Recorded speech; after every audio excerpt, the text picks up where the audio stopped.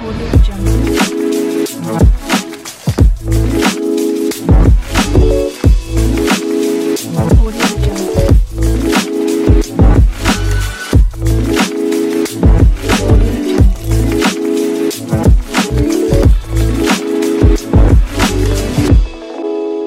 Audio Jungle.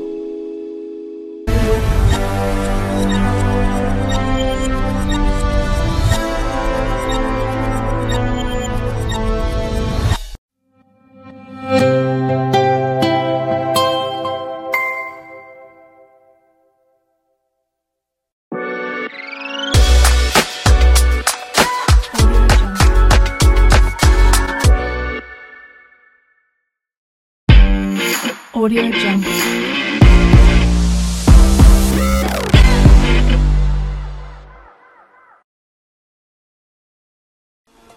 Let's get this trading week started. Live from New York City this morning. Good morning, good morning. Equities up 0.25% on the S&P. The countdown to the open starts right now. Everything you need to get set for the start of U.S. trading. This is Bloomberg, The Open, with Jonathan Ferro.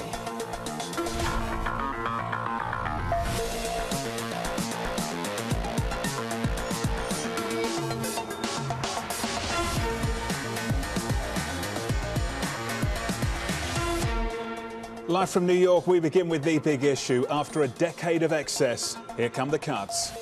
There has been this disconnect. Despite major headline news about layoffs, That has not translated into a broad-based weakening of the labor market. There's clear divergence going on. first we see stage one, where businesses begin to freeze hiring. We are looking at the layoff announcements, they're picking up. Stage two, we start to see sizable layoffs. We're going to see these layoffs that we were just witnessing show up. Then we start to see that filter into the broader data. We just don't see that happening right now. It's coming from sectors like financial services and tech. You talk about tech sector layoffs. Yes, there is some softening in the labor market, It's inevitable that we see some of those job cuts. but it isn't in the sectors that the Fed is really worried about.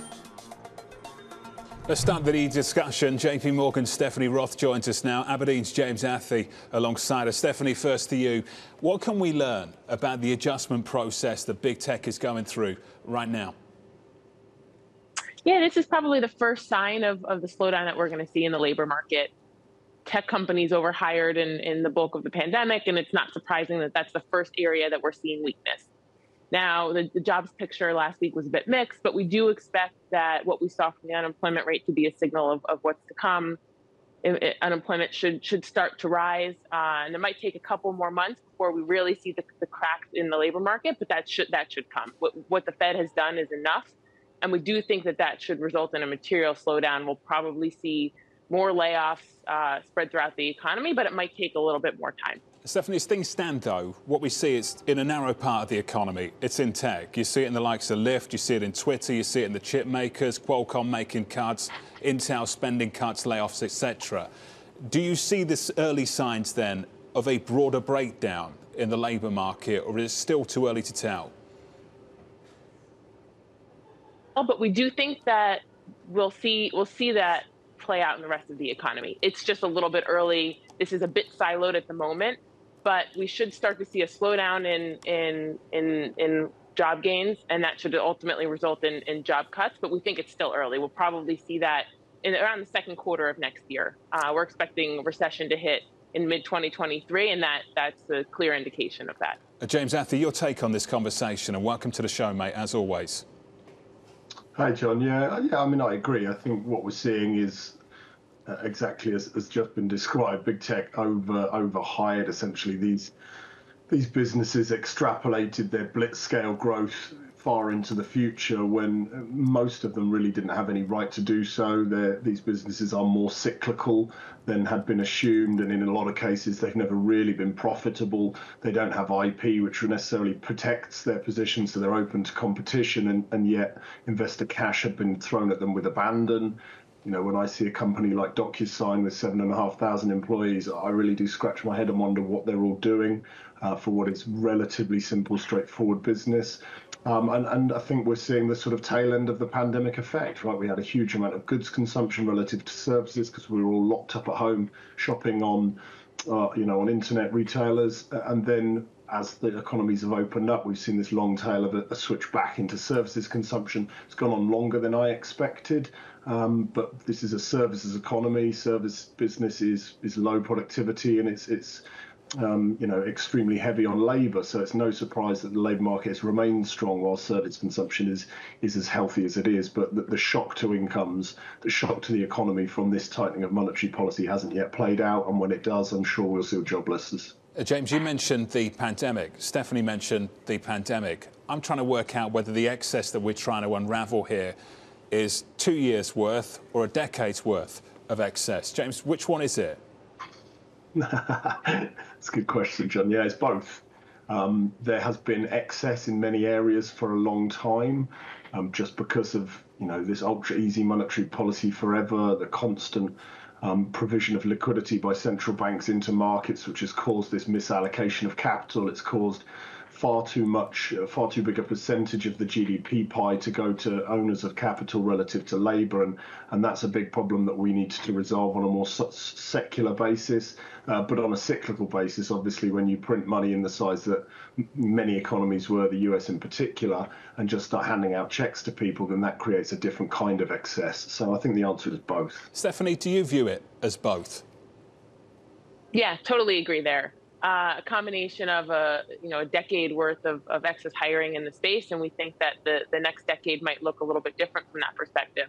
But we're also seeing a sort of cyclical near-term overhiring in some of these areas, and we're just working off some of that froth.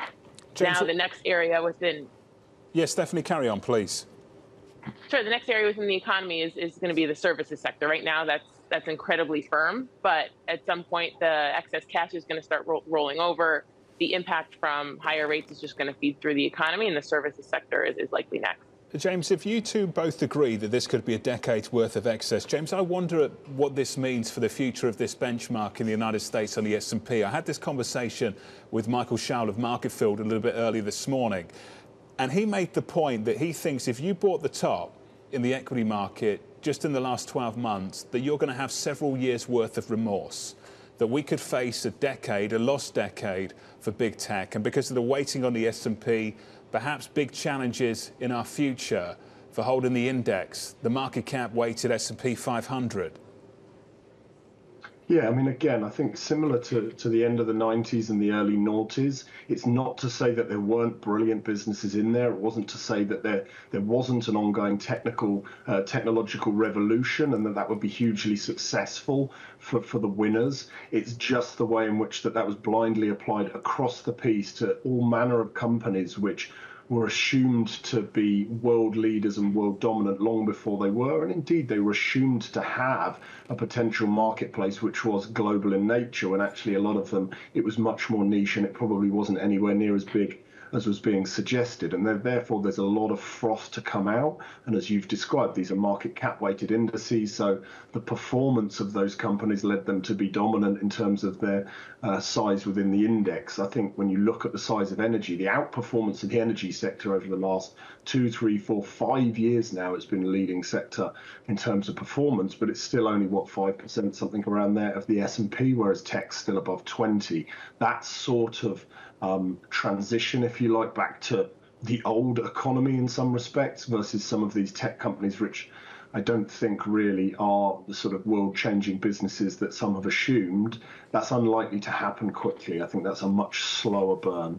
So, Stephanie, what do you say to a generation of investors who have been told stay long the index, buy the market cap weighted S&P 500 over a decent enough time horizon, let's say 5 years, it will deliver? What's the challenge to that view now?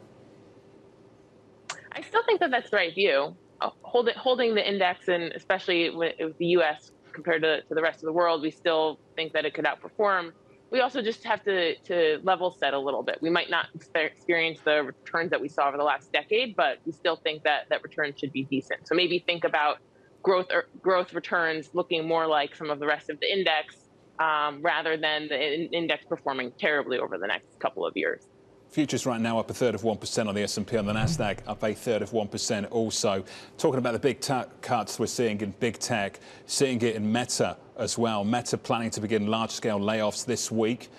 That's expected to affect many thousands of employees. An announcement planned to come as soon as Wednesday, according to the Wall Street Journal this morning. Mike McKee has a different story. Morning, Mike. Morning, John. Well, Stephanie was right. This is kind of siloed within tech, but it's also siloed within the silo because it's really tech firms that have earnings or financial issues right now that are laying people off. It doesn't show up in the broader economy. You take a look at the layoff rate, according to the JOLTS figures, and it's under 1%. And obviously, jobless claims haven't been rising at all. So at this point, right now, the rest of the economy gets up every morning and goes to work. And also, we're hearing anecdotal reports that a lot of startups out in Silicon Valley are licking their chops because a lot of talented people are going to be available in the tech space. Is it going to happen? Well, we don't know yet. This is a kind of a different situation than previous recessions. And yes, there are recession calls out there, but look at this survey from the Conference Board of CEOs. Going into the fourth quarter, 81% said business conditions had worsened, and 85% said they expect a recession next year. But 44% are still expanding their labor force, and 86% say their capital budgets are going to remain the same or increase. Companies don't see a really bad time ahead. So it all brings us to, and I know you're looking forward to this on Thursday, John, the CPI report, to what happens with inflation and how strict the Fed has to be for how long. The New York Fed has an underlying inflation gauge that tells us more about perhaps where turning points are than the actual inflation rate. And it peaked in March and has been coming down since. You look at the two ISMs for both services and especially manufacturing, and they peaked at about the same time, and they have been coming down. A lot of people think that we might see inflation fall faster than Wall Street is anticipating. I'm not making any predictions, but if it did, then we would see the Fed react more quickly, and this could be a whole different kind of recession and recovery than we've seen before, a lot of it pandemic related. I'll get someone else to answer that question. Mike McKee, thank you. And so that's someone else. Stephanie, that's you. Can inflation fall as quickly as it rose? Is it stickier on the way down? There might be some elements of it being sticky. We certainly have seen that this year. Shelter inflation has been a big contributor to core inflation. And now Wall Street has come to the conclusion that shelter is likely to start cooling down, but it might take until the beginning of next year. If you look at real-time measures of rent inflation, they've actually contracted on the month. So there are elements with inflation that are a bit lagging. And certainly we're starting to see the disinflation within goods. Services inflation should start cooling in the first half of next year, in part because we expect a material slowdown in growth. Look how quickly things have flipped in one particular segment. Look at the chip makers. James Athey, look at Qualcomm, look at Intel. We've gone from a situation where they couldn't produce enough of the stuff to now the cuts. The cuts on spending, the cuts on hiring, the cuts on the workforce that's already at the companies. James, that's happened quickly. Can the rest of the economy go the same way? I mean, yeah, essentially it can, John. I mean, but obviously inflation is a rate of change, and so you need constant forces driving it higher in order to maintain those sort of large increases. So when it comes to the inflation picture, broadly speaking, higher prices in the past tend to mean sort of lower inflation in the future. That has been the pattern. I think energy commodities are possibly a fly in the ointment there. But in terms of cyclical activity, I think there are plenty of signs out there, not just in the US, but everywhere, that tomorrow is going to be worse than today. And we really are in fairly early stages of this. And as we discovered during the pandemic, right, chips are in everything. So if people are just buying a few less washing machines, if people are just buying a few less cars, all of these things are depressing demand for chips. And because of the lags involved in production and supply chains and what have you, it's almost inevitably the case that production capacity is increased at the worst possible time.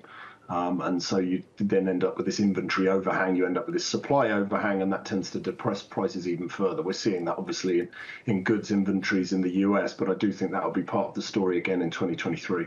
James Athey, sticking with us alongside Stephanie Roth. To the two of you, thank you. Equity futures positive this morning across the board. Coming up, it's the home stretch. President Biden's final push ahead of the midterms. One of the most important elections in our lifetime. It's going to shape, the outcome's going to shape our country for decades to come. And the power to shape that outcome is in your hands. 24 hours to go. That conversation up next.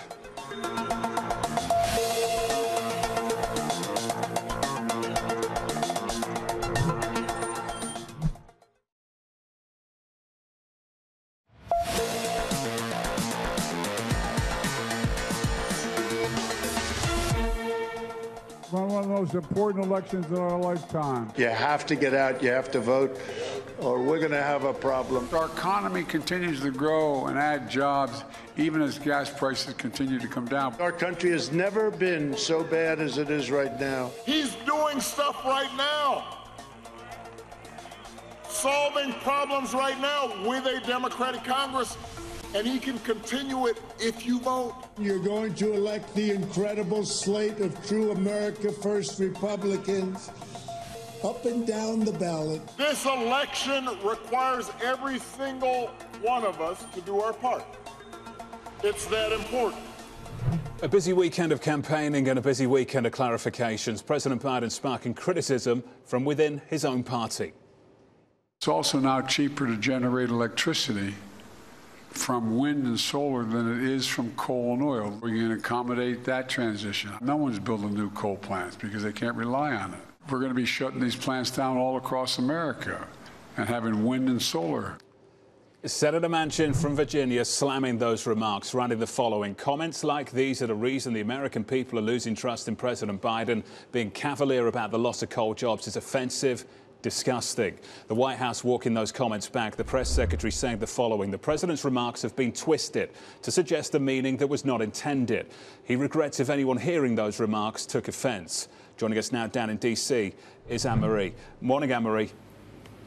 Good morning, John. What really an embarrassing moment for the Democratic Party ahead of a midterm election. They're having a spat within themselves about the future of energy. Of course, in this statement where the president's remarks were walked back by his press secretary, they were saying that the comments they felt like were twisted, pointing to, without naming him, Senator Manchin's remarks, because the president was talking about what was economically and technologically changing in the energy space.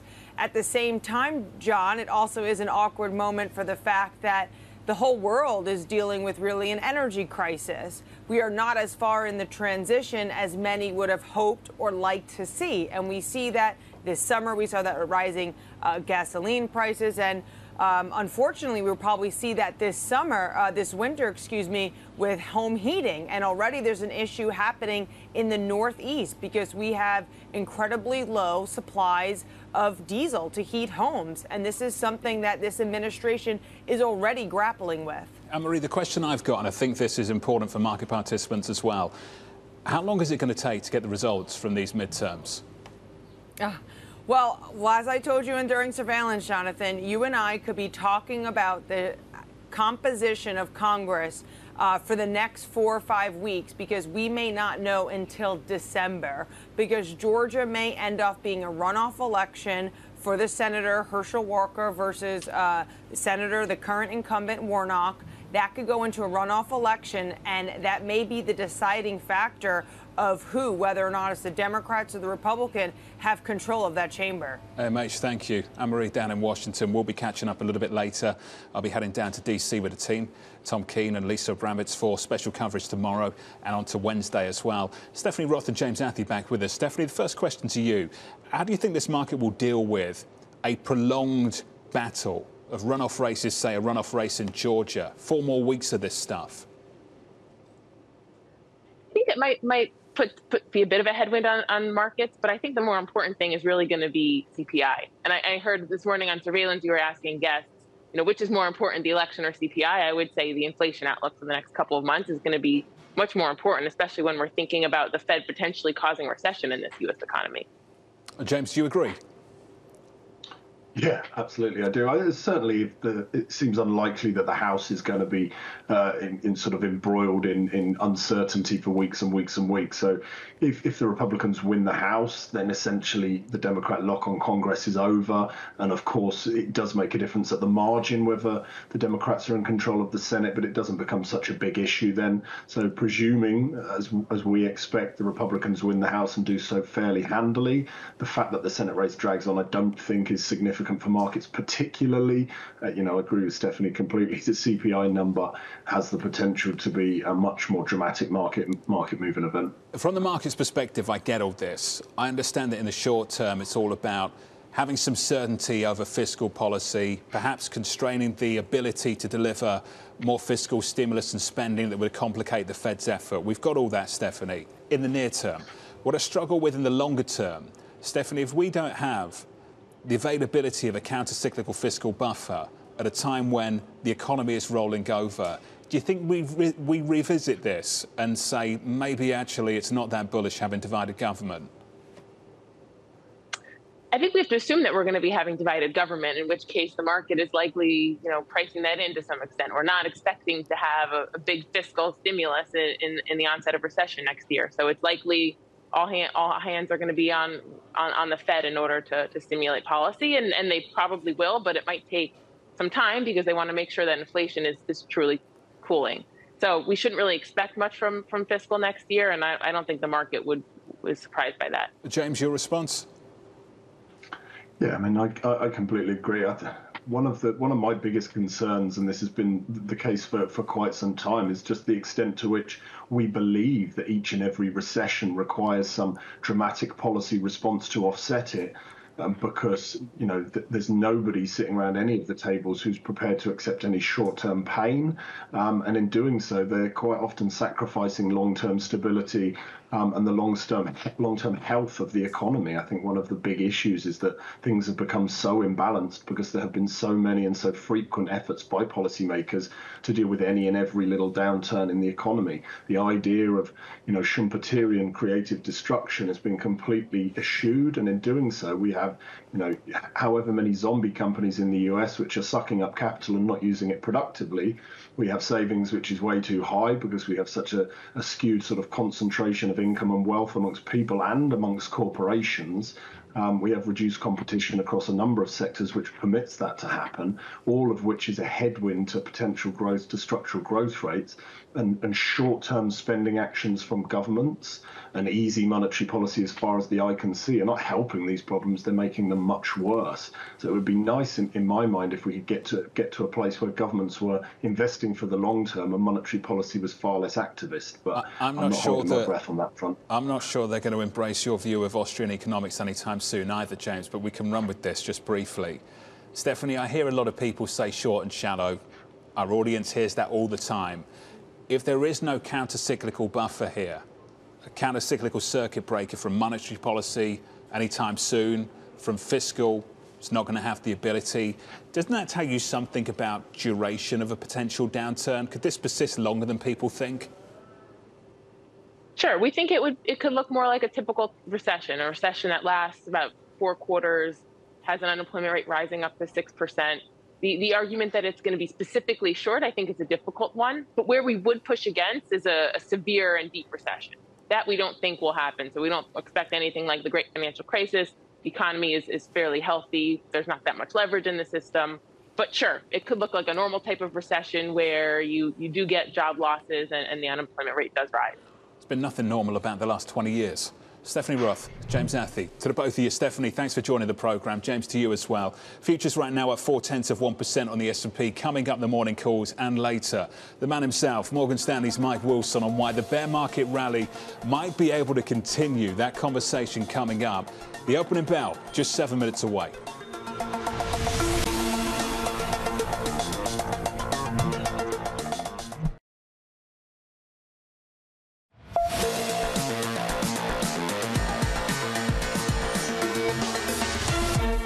minutes away from the opening bell. Equity futures up 0.33% on the S&P. Coming off the back of a week of losses on the Nasdaq, down by about 6% last week. Biggest weekly loss going all the way back to January of this year. Trying to bounce back again and build on Friday's gains. The Nasdaq 100 up 0.4%. That's the price action. Let's get you some morning calls. First up, Wells Fargo downgrading Costco to equal weight. 490 price target, highlighting a weakening consumer and potential currency headwinds. That stock is down by 1.6%.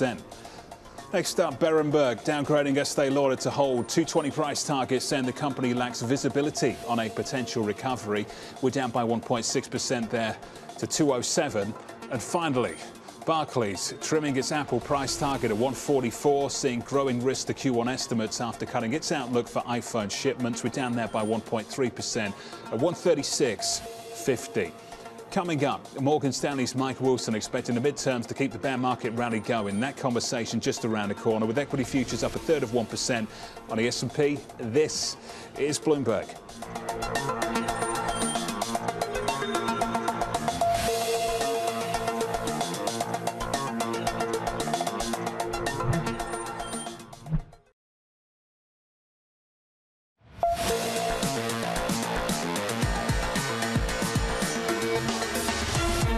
24 seconds away from the opening bell. Equity futures just about positive, up 1/3% on the S&P as we kick off a new trading week. And I say the same thing every single Monday.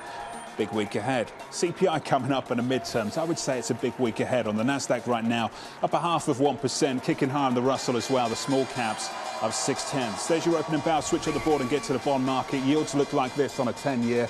Unchanged on a 10-year at 415.45.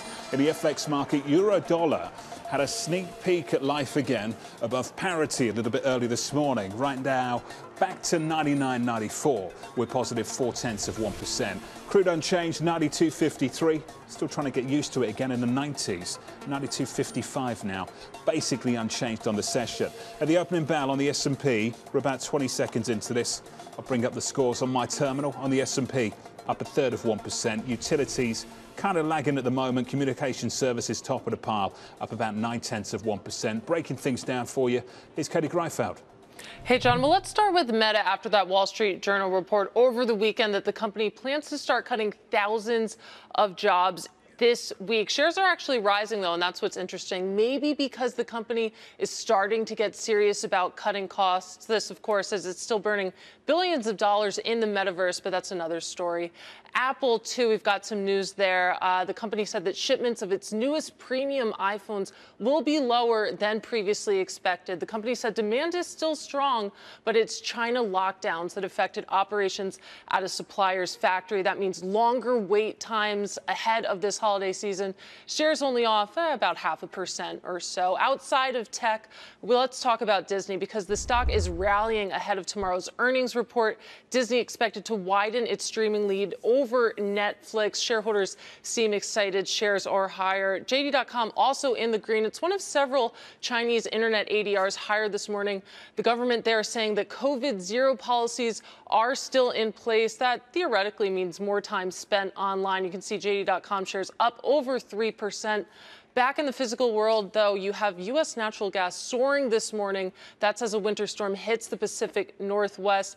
That's boosting lights of Southwestern Energy and EQT, John. I've got complaints about Disney's Hulu. Katie, have you seen the price increase from $75.99 to $82.99? My husband handles that, John. Does he? That's not your thing. I'm handling that right now. It's a problem. Katie, thank you. The S&P up 0.4%. I'm not sure I've handled that at all. Taylor Riggs, on to the midterms. I was going to say, you only like Hulu because the Kardashians are on it, John. But how did you know? How did you know? Because I know that you love Kendall Jenner and Kendall Jenner only. This is true. Let's get to the midterms. And on a serious note, those opening bell that you talked about. Take a look historically, really interesting calls coming out this morning. On one hand, Morgan Stanley saying, yes, the traditional sort of correlations hold up in midterms. Equity to December looks pretty good. Evercore ISI, though, coming out and saying, you know what, maybe not so fast. This year could prove to be different. Regardless, I know that we'll all be keeping our eyes on tomorrow and sort of the performance as we head into the end of the year. Take a look at sort of the probability. Hard to be a betting person, but when we take a look at the MAGA ETF relative to the Democratic ETF, in that terminal chart, you'll see that maybe the Republican ETF rises just a little bit relative to that, and then predicted the odds of both a Republican House and a Senate. That is the blue line as well, elevated but off the highs of the session. So if you're a betting person, that's one way in which you can look at it. I think all in all, John, though, for the market, how we're thinking about this is how is equity performance heading into the end of the year in a mid-year year. And this is it. November actually looks pretty good. It looks really good in a midterm year, much better than either an election year or neither year. So that is the momentum heading into this month. I was a big fan of revenge bodies with Chloe as well, for the record. No one believes this anyway, so it doesn't matter. Taylor, thank you. On the equity market, on the S&P, up 1/3 on the Nasdaq, up 0.2 also. Morgan Stanley's Mike Wilson expecting stocks to overcome another challenging week. He wrote the following this morning. The bear market rally was severely tested last week with the Fed's clear message that it's far from done. We think it survives again, with the midterms providing the catalyst for lower bond yields and higher equity prices. I'm pleased to say that Mike joins us right now. Mike, I want to start, if it's okay, of course, with last week's note, not the week over the weekend. When you said the Fed meeting is critical for the rally to continue, pause, or even end completely. Mike, when I watched that Fed meeting, I was kind of kneeling or kind of leaning into the end of that one, maybe it ending. Why can this continue? Yeah, thanks, John. Good to see you. I mean, look, we got to be flexible here. And what I would say is that the message last week from the Fed was pretty mixed, right? The statement itself was dovish. You know, the market rallied off of that. And then the press conference was a bit more hawkish. And look, this is the ambiguity that we have now, right? People have to interpret these statements and these reactions on their own. It's not going to be that exact anymore. The Fed doesn't exactly know how they're going to end this, and neither does any investor, including ourselves. What we do know is that we're getting closer to the end, and the rate of change probably on the pace of hikes is coming down. And that's our forecast, 50 basis points in December, 25 in the January meeting, and then they pause from there. And that's a quick ending. So that's enough for the bond market to potentially rally at the back end, particularly if we get the outcome in the elections that we expect tomorrow. Let's get to the midterms in a moment. Do you consider the end of hiking the end of tightening? And it sounds like you do. So let me ask you this. Would you consider a Fed that pauses and stops hiking, but a recession that rolls over to be tightening or not?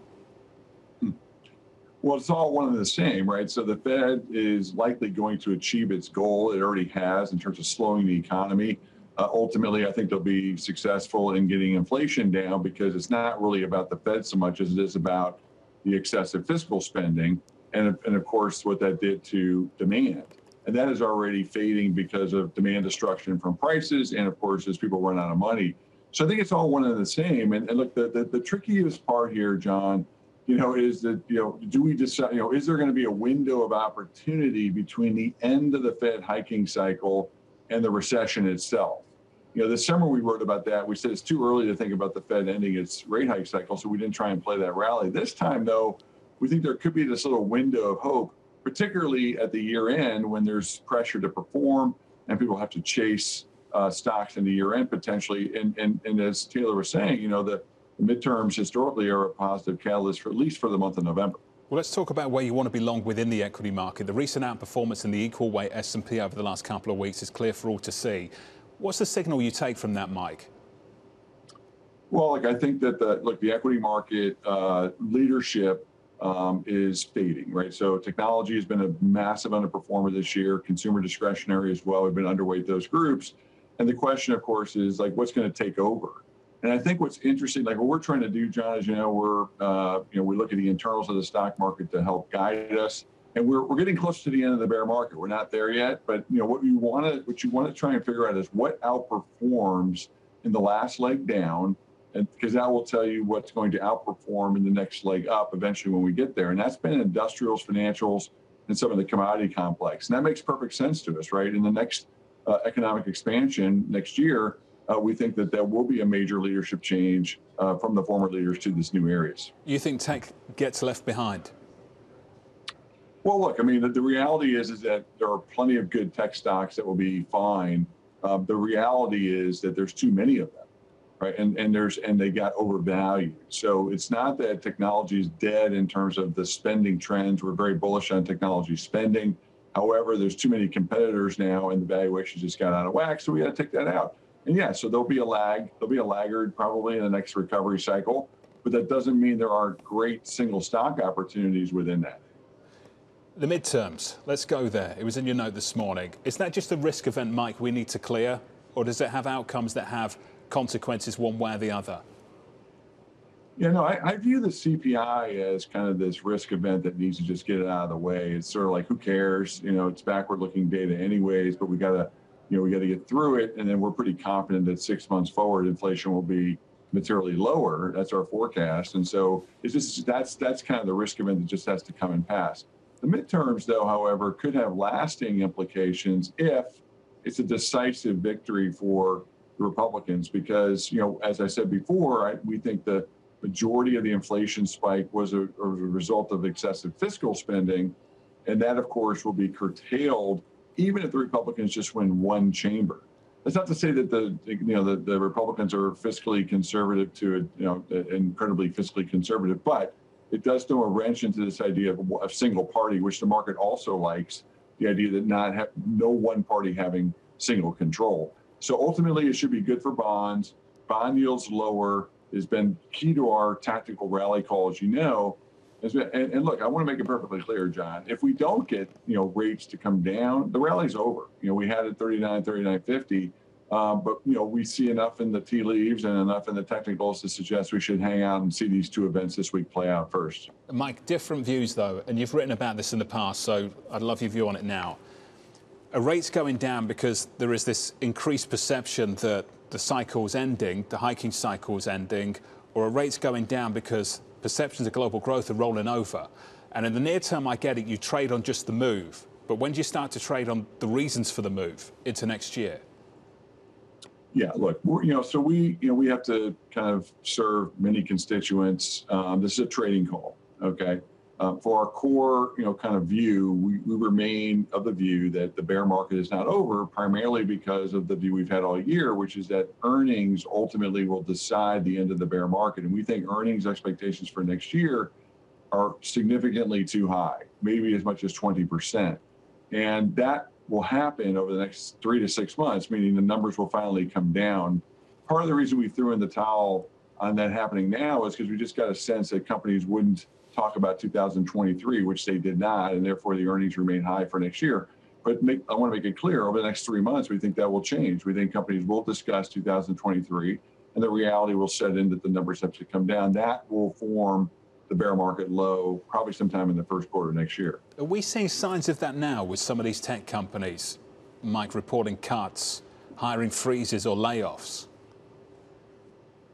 Well, let's separate that because, first of all, we saw many of these large tech companies report, pretty weak third and fourth quarter. But then when you actually look what happened in 2023 numbers, they didn't come down that much, at least for the majority of them. And part of that's just, kind of laziness of the numbers. Nobody talked about it, so they just kind of keep them there. But then I want to talk about the cost cutting. Okay, so look, this is what will get us bullish. By the way, if we saw more aggressive cost cutting, not just by the tech companies, but by companies more broadly, this acknowledgement that we have a cost problem, and obviously we don't want to see people get fired, but layoffs unfortunately are a part of that slowdown. When that layoff cycle picks up in earnest, that will actually be one of the keys for us to get bullish, because that means the bleeding will stop on the operating leverage. Final question. You hinted at the answer to it a little bit earlier in the interview. I've asked this question all morning, Mike. You get the choice, the outcome of CPI or the outcome of the midterms right now. I can give you one. What would it be? If I could see it right now, Clarence speaks, I would say I'd probably rather see the midterm election outcome, because that has more lasting impact potentially.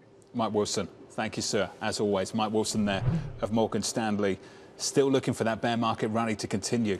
through the next couple of months. Equity futures were positive going into the open. We come out the other side about 11, 12 minutes into the session. We're positive 0.2%. In the cash equity market on the Nasdaq, we're basically unchanged. Coming up, debate over China's reopening plans reaching a fever pitch. I'm not quite sure what a pivot on COVID lockdowns quite means in China yet, but it's certainly not going to be a sudden reopening as we saw in the Western world. It's going to be more nuanced. And the latest on Apple's production difficulties. That conversation up next.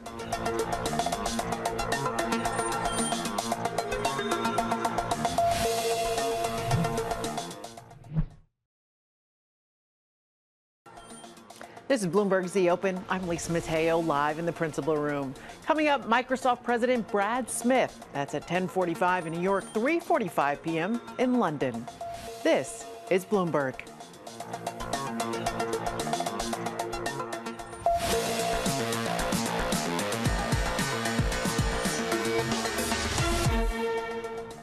I'm not quite sure what a pivot on COVID lockdowns quite means in China yet, but it's certainly not going to be a sudden reopening as we saw in the Western world. It's going to be more nuanced. And as such, I'd be a little bit cautious about some of the optimism which is happening in Hong Kong. Economic headwinds piling up as China doubles down on its COVID-0 policy. Health officials saying previous practices have proven that our prevention and control plans are completely correct. This as the demand slowdown worsens, China's trade taking the hit, with exports falling and imports shrinking for the first time since 2020. Mike McKee and Damien Sassower here with the latest. Mike, morning. Good morning, John. Well, you can easily see what the problem is with China. They have been much more strict than the rest of the world. When you take a look at the stringency index, the measure of how tight their policies are on locking down, the U.S. and I just picked Germany have fallen tremendously, and we're pretty much reopened, whereas the Chinese, you can see, are still very, very tight. And that's having impacts across the board, not just on trade. You mentioned the exports and imports, but Chinese growth remains really slow. Their trade surplus widened because imports are so low at this point. 10% of China's GDP still under lockdown, according to Nomura. And there are rumors of a COVID-0 policy change that, as you mentioned, are being shot down by the government. So nobody quite knows what's coming out of China, except that some companies like Apple are having problems. There was a massive frenzy last week, Damien Sassower, in the market off the back of these hopes. What's the truth to all of this, Damien? Well, first of all, I don't know what the big surprise was. I mean, it was obvious that exports were going to get a hit here. I mean, look at South Korea. Exports declined for the first time in 2 years. Look at freight rates between Shanghai and Los Angeles. They're down 80% over the last year, Jonathan. So things were boiling to a head. But to your point about the equity market action last week, look, what it says is you've got very, very light positioning from foreigners in China. And so it doesn't take a whole hell of a lot to move the needle. And that's exactly what we saw. Look, I mean, I'm not suggesting that there's real value in China right now, given the geopolitical and legal overhang and the property sector, of course. But the reality is light positioning makes for easy markets. And so I think that's a lot of what we're seeing here. Well, it was a messy market over the last few years, that's for sure. Damien, Mike, thank you. Mike mentioned Apple. Let's talk about Apple. The COVID-0 policy in China weighing on multinationals. Apple feeling the pain and seeing significantly reduced capacity due to COVID restrictions. This coming amid a Bloomberg report blaming demand woes for at least 3 million in total production cuts for the iPhone 14. Ed Ludlow has to make sense of this. Morning, Ed. Yeah, good morning, John. Apple down for a sixth straight day, its worst run of declines since January, the stock trading at its lowest level since June. You're right, two key pieces of news, one on the supply side, one on the demand side. Let's start with the demand side. Apple expects to produce 3 million fewer iPhone handsets this year. According to sources, it's instructed its suppliers to build 87 million, down from 90 million. And according to sources, that is principally due to softness in demand for the lower end base iPhone 14 handset models. You'll remember in September, Apple had actually originally instructed its suppliers to boost output of the iPhone overall, but then walk those back when we got those initial pieces of soft demand. And then at the same time, there's the supply issues too. Apple said Sunday that shipments of the premium iPhone 14 Pro models will be lower than expected due to COVID lockdowns, in particular in the Zhengzhou region, where Foxconn, its principal assembler, has the bulk of their activity for the Pro models, the higher-end versions of the iPhone 14. Apple also warning customers globally that as a consequence of this, there will be an extended waiting period to get your hands on an iPhone 14 Pro model. Why is that important? We're in the final 3 months of the year, the key holiday season. The street very much worried not just about volumes, but about the bottom line as well, because the net result of this being fewer handsets is also the mix will change. Fewer shipments of the higher ASP, higher margin Pro models should impact the bottom line. There's also a really interesting take from UBS on this, John, real quick. They're saying that the market has not yet factored in these disruptions in China for fiscal 1Q or full year 23. And that actually, according to UBS, the market is, quote, way too optimistic in its revenue and earnings projections for Apple for this year, which indicates actually we should take this much more seriously than the street currently is. Ed, how seriously are they taking it? Are they rethinking production in China?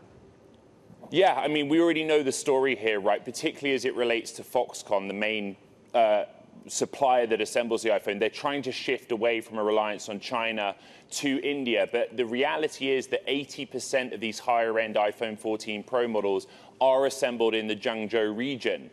This is an area that we've reported on, right, where they've been hit hard by quarantines. Workers have fled the region because they can't get into their workplaces. And right now, the government, relating to what Mike was talking about on the policy side, only are allowing medical personnel onto the streets of that city. It's impossible to run a factory in that scenario. So yes, long-term, Apple looking outside of China and towards India principally. Apple down for a sixth day. Ed, thank you. We're down by 1.8%. Ed talked about the analyst community. B of A, Barclays, both cutting targets this morning. Deutsche Bank lowering Q1 estimates. JP Morgan saying Apple. And the latest news implies downside to Q1 estimates as well. Just a range of analysts rethinking maybe the story on the margin. The S&P up by a little more than 0.1% with a sector price action. Back with us, here's Katie. Well, John, the S&P 500, it's just about flat, but you actually have 8 of 11 sectors higher right now. Energy is out in front. You do have crude back to flat, and like we talked about, you have U.S. natural gas surging this morning. Consumer discretionary to the downside. That's a lot of the travel names. But the story this week, of course, is the U.S. midterm election. So let's look at what the sector action looks like in the run-up. Over the past week, it's interesting. You have aerospace and oil services, those pipeline companies. They've both rallied relative to the S&P 500. Not fantastic gains, but for context, you have the S&P 500 down about 2.4% over the past 5 days. On the other side of the trade, you have green energy, those cannabis companies, both trailing the big benchmark. So it could be a sign that markets see Republicans winning control of Congress. But, John, your guess is probably as good as mine. I don't have a guess right now, Katie. Clueless, as always. Katie, thank you. About 20 minutes into the session, equities down now on the S&P by 1/10, on the Nasdaq by 0.4%. In the bond market, up 6 basis points at the front end. Your 2-year all over the place last week, close to 480 post payrolls in the first few minutes. Then the lows of last week, close to 440. Right now, 472. 472. Highs we haven't seen in the last week, going all the way back to maybe 2007. Up next, your trading diary from New York. This is Bloomberg.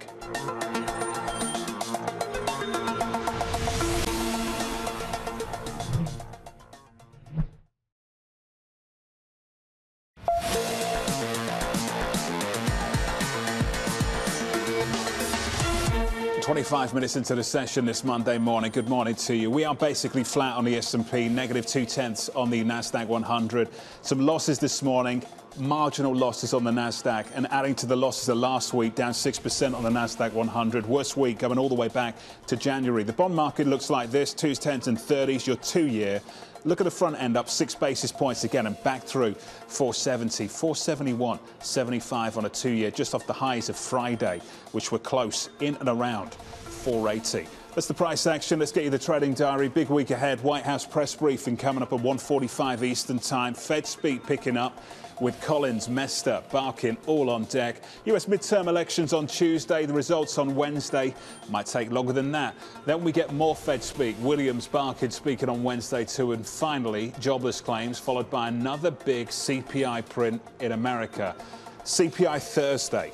Just around the corner. From New York, equities basically unchanged. Thank you for choosing Bloomberg TV. Good luck for the rest of the trading day. This was the countdown to the open. This is Bloomberg.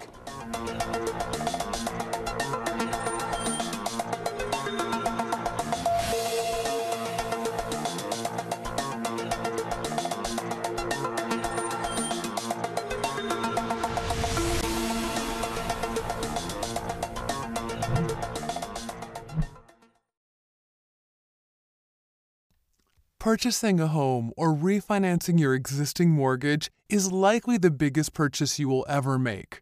Imagine working with a mortgage company that communicates with honesty and integrity, along with efficiency and a quick turnaround. That's Mortgage Standards. Mortgage Standards works with knowledgeable lenders in the industry to get you the best mortgage available to you. We specialize in 100% financing loans in some cases, as well as FHA and conventional. We also love first-time home buyers, and we cannot forget our veterans.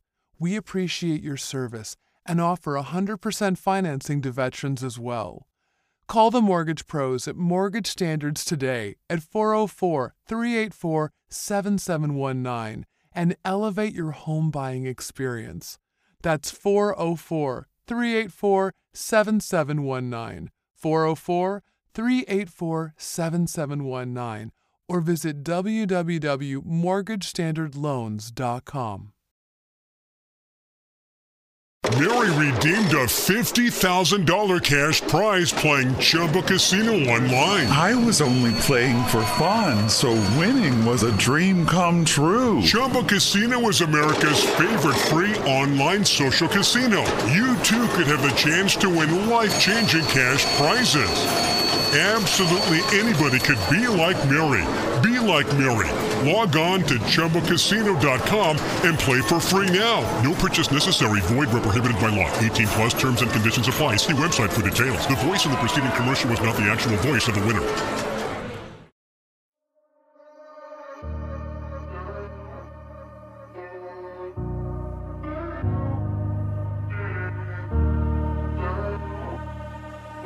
Hey everybody, it's Matt here for the Route 3 Productions podcast. Hope you're having a great day. We're going to talk a little bit about the business of photography and videography here on this episode.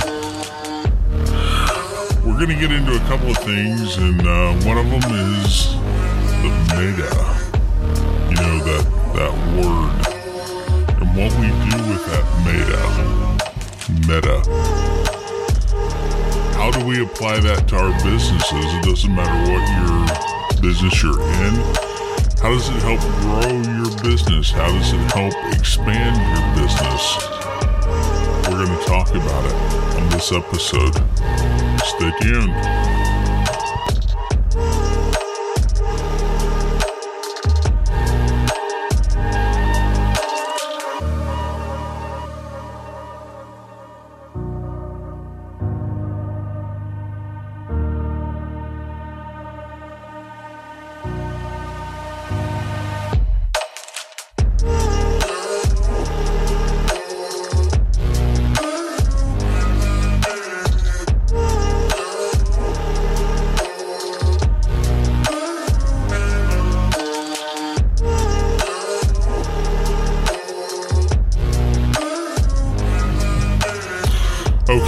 So we're going to talk a little bit about the business of photography, right? And how does all that businessy stuff impact your business? Well, we're going to talk about it here because it's important to know. It doesn't matter what business you're in. It doesn't matter if you're Formula One racing, or it doesn't matter if you're a doctor, it doesn't matter if you're a photographer, it doesn't matter if you're a taco truck, it doesn't matter who you are. The photos you use impact your business. And so does the video. And so does the data that you put into that. Okay? Let's talk a little bit about that. I'm going to take just a minute to thank all of you for tuning in and say that if you like this, please like, subscribe, leave us a comment. Do whatever you think you got to do. Even if it's a negative comment. If you got something you think we're just totally crazy on, tell us. You know, I'm a big boy. I can take it. You know, we've dealt with haters here all the time. You know, we deal with competitors all the time who don't understand what we do. Okay? And part of this podcast is to help you better understand what we do so that way you're more confident with A, doing business with us, and B, it helps your business grow. Okay? That's all we're trying to do. So thanks for tuning in. Leave us a comment. Talk to us. We want to hear your feedback. So what is one of the most important things you can do with commercial photography and videography? It's pretty simple. Step number 1. Get good quality photos that aren't stock. I know that sounds funny, but if you've gotten your stock from another stock place, you know, like Shutterstock or Getty or wherever, it doesn't matter, Pexels, wherever you get it. Hopefully you're not getting it from Pexels. But wherever you're getting it, chances are your competition can get it too. And that's not cool. Chances are, if you're using it, seeing it used somewhere, Google already realizes that. The algorithm already realizes that that's just a generic stock photo pulled off of some stock site somewhere. Okay? In the grand scheme of things, that devalues the photo, right? Already. 100-fold. So, very few of our images ever end up on stock sites. In the early days they did, because that's where we made money. But now, I don't sit there and fool with it. I am not sitting there anymore unless I absolutely have to, doing all this work for pennies. Because first off, from an ethical standpoint, Shutterstock and iStock, and all these other ones, I don't care who it is. From a photography business standpoint, and Shutterstock can sue me if they want. I don't care. They're unethical. Okay? Purely unethical. They're out there charging subscription fees and making this money, and I get it. They're, say they're investing in the infrastructure to get these to market. Well, the producers are literally getting paid cents for these photos. They're the ones making all the damn money. Okay? So first off, I have an ethical issue with stock photography. Okay? Second off, it's not doing your business a damn bit of good. Okay? If you are out there using stock photography, chances are everyone else is too. And the algorithms are so smart these days that they're picking up on that. What is stock photo? Because there's this template, right? All these stock photos look the same. the algorithms are picking that up. So they're saying, oh, well, this guy's not putting in the time and effort and all that into his business. We're going to penalize him for that. Now, we don't know that for sure, but that seems what, like, the algorithm is doing that. We like to talk a lot about the algorithm here because it is important in feeding that algorithm. So, use original, high-quality, internal stock every single chance you get. That's a big, big, big bonus. Use that internal stock. Okay, I'm going to give you a good piece of advice here. And if you think they're not, you're crazy. Okay?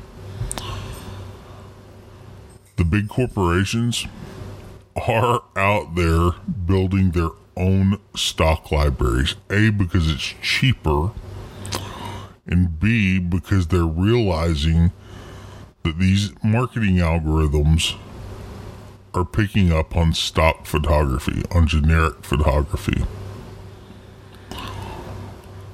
They're realizing that people are getting too good at it. And the algorithm, ostensibly, is devaluing the photos. So, it's not helping you at all. You're paying for something that all it's doing is giving you a very limited benefit. Why would you do that? Okay? So, you come back and you pay a professional to take your own legitimate stock footage. Okay? Whether it's video, whether it's photo, whatever the case may be, you're paying a pro to get that footage for you. Okay, that's point number one. Point number two, once you get that that content, that photo or that video, whatever it is, from your photographer, from your commercial and business photographer, somebody who specializes in this, once you get that from them, hopefully, if they're a professional, it will have already been somewhat named, very correctly named. The image, the file name will have been already named. Dr. John Jones sitting on a stool talking with patient at clinic in San Antonio, Texas. Photo by Route 3 Productions. That's the file, .jpeg. That's the proper file name. Okay? Covers all the bases. So you got a good, high-quality photo or video. You've got a good name that accurately describes what's going on. And it's a keyword. There's keywords in there. Okay? That Google will pick up on when you use this on your website. Okay? So, that's point number two. Point number three, make sure that it fits your business. Okay? If it doesn't fit your business, it's not going to work. If those photos make no sense, it's just not going to work. If you're using the same headshot for your real estate company, for your Facebook, for your LinkedIn, for your Match.com, whatever, it's not going to work. The algorithms are going to pick up on this. And even a headshot needs to be properly file named. Every image, once you figure out where it's going to go on your website and how it's going to go there and what copy, what text is going to surround it, then you need to support that with good photos or images. Okay, even videos have file names. Even the scripts of videos have keywords in them because the algorithms are reading these videos. They're watching these videos. And they're picking up on those keywords and they're deciding who to show these videos to and suggest them to based off of the words that it picks up. So that's very, very, very important. And those keywords that are in that video and in that title and in that file name, in that caption, and around it in the copy need to relatively match the subject matter of your website and what you're doing. It's hugely important. So what a producer does, a commercial producer, is going to come through there and they're going to help you fine-tune that script into your voice, right? Sometimes it takes a while, sometimes it doesn't. And we're going to fine-tune that. Because if you're just going, hello, my name is John Smith, I'm a doctor in San Antonio, Texas, you and everybody else's video is saying that exact same thing with the exception of your name. Let that sink in for a minute. So how is the algorithms going to differentiate you from everybody else? It's not. It's just not. So, make sure that the shoe fits, okay? Next, what you're going to do, and understand me when I say this, we don't have this down to an exact science. Nobody does, because we don't all know how the algorithm works and it changes so frequently. A lot of this is just trial and error. It did that with Route 3 Productions when we started building our website. It was just a lot of trial and error. And we still don't rank number one in our local market on Google because we don't, first off, we don't market directly to our local market. There's no sense in that. Secondly, we're a very broad subject matter. So, I really think that what we're doing here is we're targeting who these people are, okay, that are watching our videos. We're targeting who our videos are getting in front of, and we're now collecting data from Google and from these different search engines and, from Alphabet, right? We're collecting data and we're stockpiling it for 6 months, a year, whatever, into a file. It says these are who your customers are. These are who are watching your video. These are the type of people who are just randomly clicking it. These are what they want to see. So then we figure out who's watching it, who wants to see it, what other people are like them, and what their habits are. So we're collecting all this information from Google, building profiles on your viewers, your customers, and everything else. And we're even getting it right down to where they're scrolling, where their cursor is on the page, where their mouse is going on the page. We can get it that specific. So we can see what they're following along with, what they're not following along with. You'd be surprised all the things that you can see through this data. So it's very important to get it in front of them. And Keep them engaged. Now, let's say you're in the incubation stage. You're in the new idea, concept. You're in the incubation stage. But you're at the point, right, where you're going to do it. Okay? You're past the point where is this thing going to solidify and take hold, or is it going to fish and cut bait? Okay? You're past that point. You're on the hook. You're going to do it. Start building your content and build a lot of it. So that way, each and every week, every third day, whatever, twice a week, whatever, you're not struggling to keep up with content. Okay? You're not struggling to keep up with your content. You're staying ahead of the content game. That's very important. So that way you don't fall behind. That's where a commercial photographer or a commercial production company comes into play.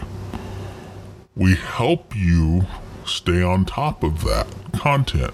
We send you reminders. We're constantly coming up with ideas. We're running them by you. We're helping you fine-tune scripts. We're helping you record. We're doing all the editing for you. Surprisingly, it costs a lot less than what you'd think. But when big companies and medical syndicates and doctors' offices and people like that come to us with these problems, that's what we're doing. It's way more. It starts with good, high-quality photography and videography. But it doesn't just end there. It continues to grow. It continues to blossom. It continues to thrive as your business grows. Are you going to rank one on Google? Probably not. Are you going to be on that first page? It helps. If you're doing everything you need to do, like blogging, if you're blogging really regular, and you're posting relevant blogs, absolutely. If you're vlogging and those keywords are right up there, absolutely. Are you podcasting? Absolutely. These are things that really help your business grow. So from a business standpoint, it only makes sense. It only makes sense to do it and to do it right. So, to summarize this, you start off with your own original, good, high-quality content. Name it properly, place it properly, and put it out there properly. Produce it right. Build up a library. Put it out there on a timely, regular basis and collect the data. Once you collect the data, you analyze the data. Once you analyze the data, you begin building profiles of people. Once you build the profiles of people, then you know who your customers are. You know who your potential customers are. You know what people are clicking on. You know what they're following on. You know what keywords they're looking for. You know all of this right down to the neighborhood that they're in. And you know what they're getting at the grocery store. You know what they're buying at CVS. You know. And you can target them a lot better. Pretty scary if you think about it, what marketers know. But you have to know so you can get in front of your customers. Do you like what you've heard today? Have you learned something here? I hope you have. If you have, comment, like, subscribe, and tune into the next episode. That's all you got to do, because we're going to give you useful information here in short, digestible, hopefully easy to understand little podcasts and videos. You need to start doing this. If you start doing this, it'll help you out tremendously. And the earlier on you get into this, the better off you're going to be. Hey, I'm Matt, everybody. Thanks for joining me here on the Route 3 Production Podcast. If you need help doing any of this, feel free to give us a call. 361-696-5762, 361-696-5762, or visit us on our website, www.route3productions.com, all spelled out. I'll talk to you later, everybody. Thanks a lot for joining me. Have a good rest of your week. Take care. See ya.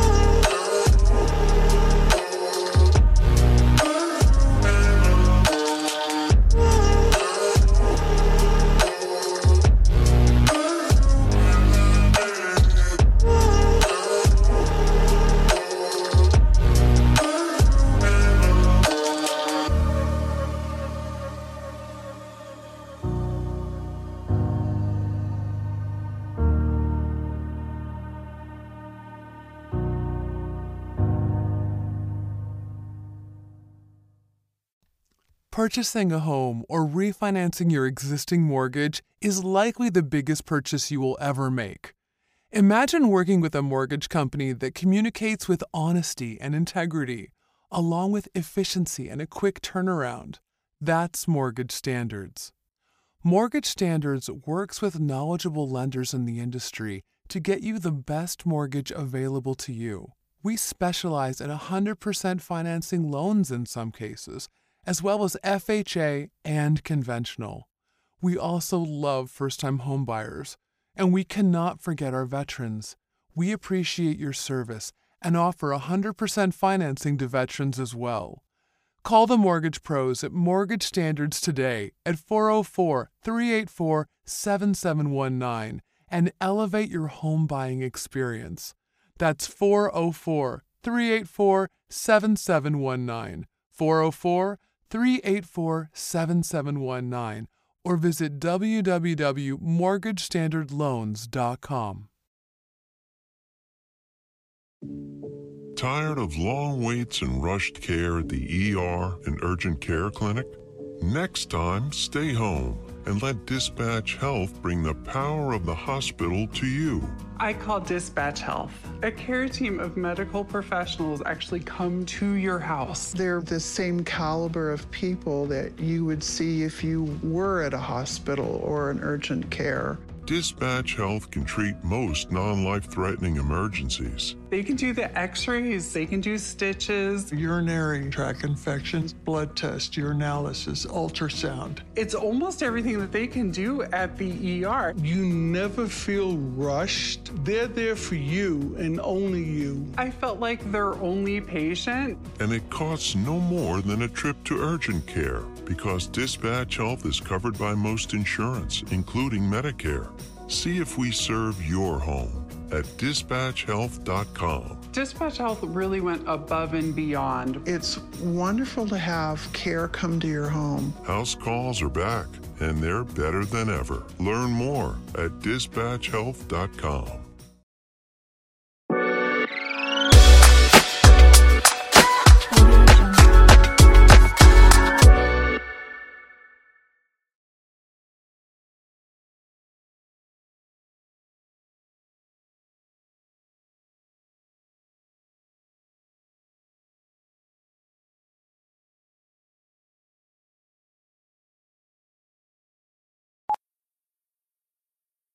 Amazon Business honors Ricardo Gurgel, owner of Veggie Root Tavern. This week, Ricardo saved big and used Amazon Business to help his team buy commercial deep fryers at a quantity discount.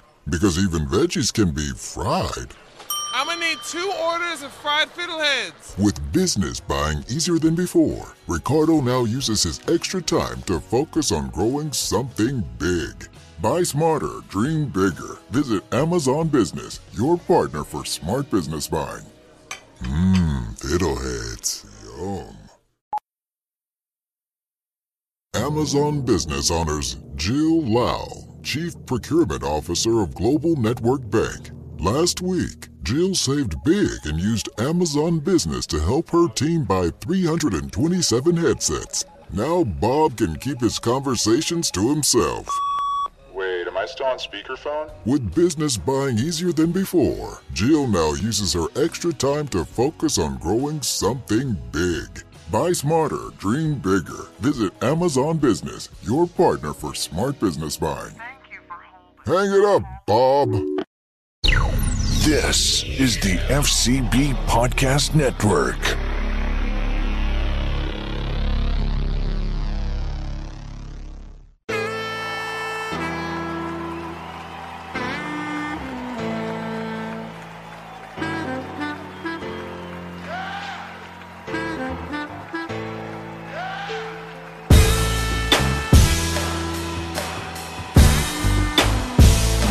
Hey everybody, I would like to welcome you to the Power of Our Dollar podcast. This is a new podcast hosted on fcbradio.com, and we are looking to highlight Black businesses in the Northeast Ohio region.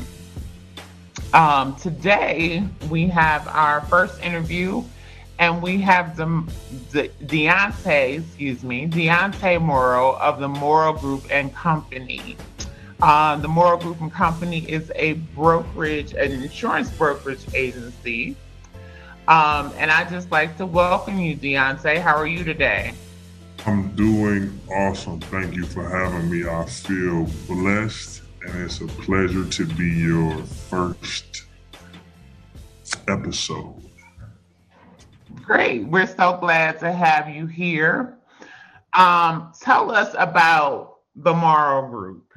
What exactly, as an insurance brokerage, what do you do, and what are the products that you offer? Okay, I'll start off by saying we are based in Cleveland, Ohio, right in the Collinwood area, but we service clients for auto, home, any type of business insurance, life insurance as well, nationwide. Our primary states are Georgia, Texas, Florida, and of course, Ohio. And we have some other states that we service clients for as well, but those are our main focus states. Okay. So you service Ohio and other states. Tell us, why you got into the business, what made you, what is your passion in terms of the work that you do? I've been in the industry for about 6 years now. It's funny, every time I get asked that question by someone that's not in the industry versus someone that's in the industry, most insurance brokers, agents, they randomly just fall into the position. And that's kind of my story. My background is athletics. I was a hometown Cleveland football player. I went to St. Edward High School where I played football. I played a couple of sports, but my main focus sport was football. I then was blessed with the opportunity to have scholarships to play football on a bigger stage. I played in the Big Ten, and I finished up and got my degree at the University of Toledo, which is where I finished my last 2 years as a starter. I I was an NFL free agent for a little bit, but as you know, if you're an athlete, if you're a free agent, you don't get paid. So I went to the coaching aspect of it. I was Division I coach for 3 years, for 3 seasons. From there, I transitioned from the coaching realm and moved back to Cleveland to be a little bit closer to my son because I was coaching in Charlotte, North Carolina. And randomly, on a search for a new career, ended up in the insurance industry. Ended up at a call center at a Fortune 500 company. Was not a fan of the call center, but I learned a lot. And I still wanted to get involved and be involved in the athletic realm of it. So as I began to plan my future endeavors, my business, I started business plans and so on and so forth. And it involved the insurance because I was in the insurance industry because I was very intrigued and interested by what I had learned. So from there, launched the Morrow Group and Company. And my passion is just to assist people. I enjoy educating individuals on the insurance industry and how it works, because when you come from the inner city of Cleveland, amongst nationwide inner cities where there's a lot of poverty, a lot of uneducated individuals, when it comes to the insurance industry, somebody has to be the go-to. I enjoy being that go-to person to, one, educate them and then make sure they are provided the correct coverage, whether it's an SR22 for somebody that has a bad driving record, a business policy, whether for a bar or a barber shop or a home healthcare agency, whether it's life insurance for a new mom or for a daughter looking to purchase life insurance or final expense insurance on a grandparent or a parent for that nature. I found that a lot of times in the inner city we feel like we don't have access to that information, and we don't know who to contact. And I take pride in being that individual to where individuals feel like they can contact me, trust me, to be the trustworthy broker to make sure that whatever type of insurance they need, I'm the go-to guy, and the Morrow Group and Company can get it done for them. Okay, wonderful. So when you say that you enjoy educating people, what is the number one message that you would give to people about the importance of insurance, and why having access to it is valuable? The number one thing I would say is get it now, because it's always needed. When it comes to auto insurance, you have to have auto insurance if you have a car, because it's illegal to drive without insurance. When it comes to life insurance, you're guaranteed, once you're born, you're guaranteed one thing in life, and that's that you're going to pass away at some point in time. So if you're a parent who's got a child, you should have a policy on yourself to make sure that you leave your child with something. If you're a parent with a child, you should also have a life insurance policy on your child to make sure that they have something they can pass down. For generations, people have been using life insurance policies as to start or fund generational wealth, which is something that is missing in our community. And I enjoy being that individual to, one, educate my clients on why it's important and how it's important, and making sure that they're insured and properly. So I have a kind of a personal question to that. Yes, yes. Specifically about life insurance. Mm-hmm. So I'm one that I feel like I'm relatively educated, or I try to be. Yes. And life insurance has been one thing that's been relatively complicated for me. I will tell you, in the different types of policies. But even more recently, I was watching like a Susie Orman or something like that, and she was having a conversation about having life insurance, and one of her tips, I guess, was that instead of investing in a life insurance policy for someone like myself, who at this point, it's just me. My daughter is grown. She's no longer dependent on me. Even though, again, there's some desire to leave something behind. Yes. But her recommendation was to invest kind of that monthly policy money into another investment vehicle, like a 401k or something that was more liquid. What would you say to that, to someone who, for example, has finished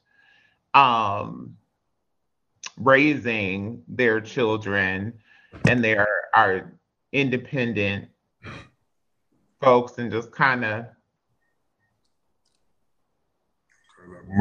I'll start off by saying, does your daughter have a child? No, she doesn't.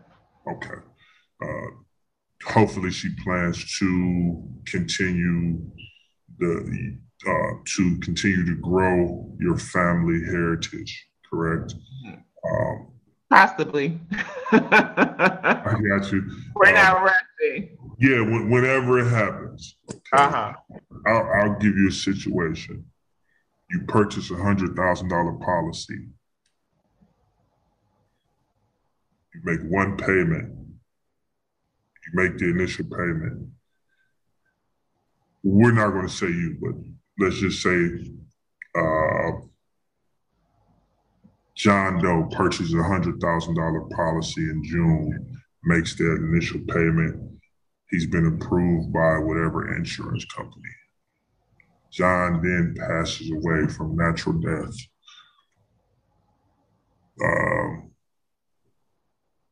45 to 60 days after. Okay, but he's only made 3 payments. Let's say those payments have been $50. It's $150, correct? Mm-hmm. He passes away. Your daughter is listed as a beneficiary, or John's daughter is listed as a beneficiary. John's daughter now inherits, minus of course those funeral expenses, so on and so forth.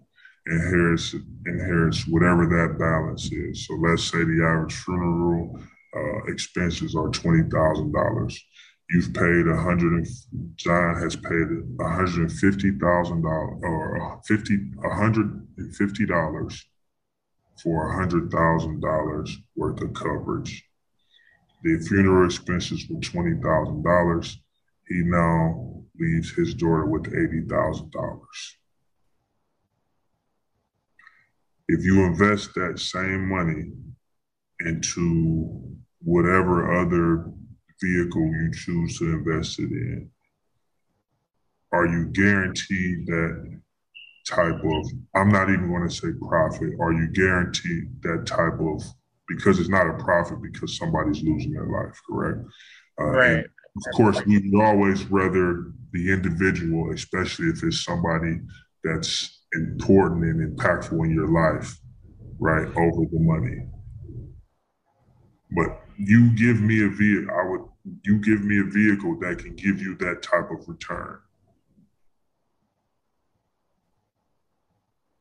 You asking me? Yeah, that would be my argument. Okay. Somebody say that, hey, I spent $150 and I now have the total policy was $100,000.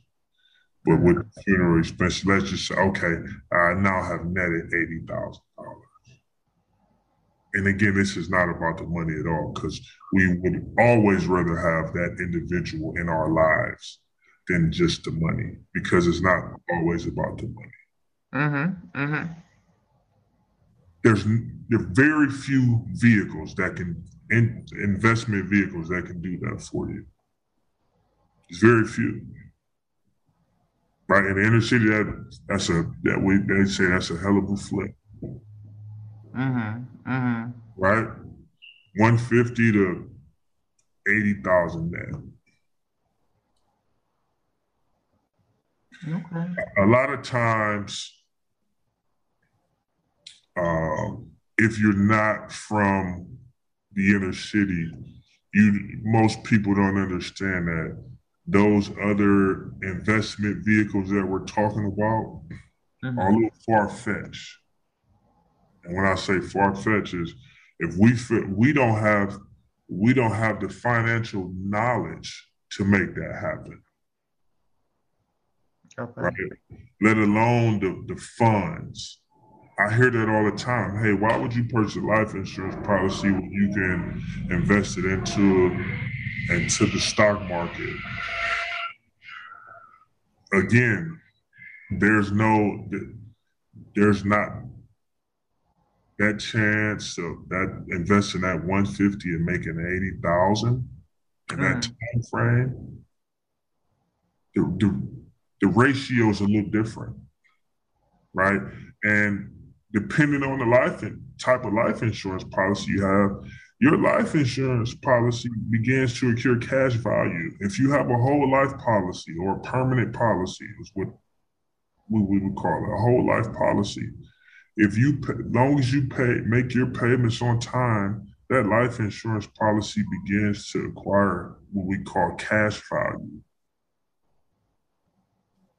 So you can, once you make those payments, now it's usually a 3 to 5 year span where you have to make those payments to acquire that cash value. But once it's in there, it's in there. That cash value is your money. So let's say you make a purchase. Let's say, again, I'll give the $100,000 policy. You make payments for 3 years. That third year, let's say the cash value is $1,000. That next year, the cash value is $1,500. The next year, but so on and so on. It increases by $500 to $1,000 each year. You now have cash value. So if you can use a life insurance policy for emergency funds. Most people don't know that. You can borrow from your life insurance policy. You can use it for college tuition. You can use it to purchase your first home. You can use it for medical expenses. These are things that we don't know. But that we can use our life insurance policies for. Now, I'm not saying there's nothing wrong with diversifying your portfolio, but a life insurance policy is something that I'm going to say that all people should have. Okay. Especially if you're from where we are from. When I say we, I mean people that are born and raised in the inner city. Well, that's a wonderful explanation. Thank you for that. That makes a lot of sense to me. If there was someone that is interested in being an entrepreneur, or even specifically getting into the insurance business, what would be your most cautionary tale? What would you tell them? My first cautionary tale would be, well, my advice in general, have a plan. As you heard me tell my story, the first thing I did once I realized I wanted to stay in the insurance industry, but I wanted to venture off and do my own thing, I started a business plan immediately. Now, to each his own on how, who, what, when, where, how you do your business plan, but there needs to be some type of plan in play, right? Financially, how are we going to make this happen? What do we see? Set a 3-month goal, set a 6-month goal. You can set a 1-year goal, 3-year goal, 5-year goal, 10-year goal. There has to be a plan in place. That's one. You have to be self-motivated. Have to be willing to do the work, because at the end of the day, you get out what you put in. And you cannot, number 3 is, you cannot be afraid to fail. That's good. You cannot be afraid to fail. So if I had to provide 3 gems for anybody, right? 1, put a plan in place. Because if you're going to be an entrepreneur, if anybody who's successful, whether you're an entrepreneur, whether you're working at a Fortune 500, Fortune 500 company, number 1 thing that anybody will tell you is that you have to be organized. So if you have a business plan in place and you're sticking to that strategy, probably organized. Number 2 is you got to be self-motivated. You're going to have to work longer and harder, understanding that eventually it'll pay off. And 3, you can't be afraid to fail, right? If you're afraid to fail, you'll never be able to reach your goals. Failure isn't failure when it comes to business. Failure is, you should take it as a learning lesson, a tool. Okay, right. Did this the wrong way this time. Now I know I need to go to path B and not path A, and it'll probably give me a different result. Now I need to, okay, I did this right, but I did this wrong. I need to restructure my business plan to make sure A plus B equals C. Right. Your business plan is a fluid document. So it's something that can always be adjusted, right? Always. Absolutely. So that's wonderful. So I guess my one last question is just to leave us with some motivation.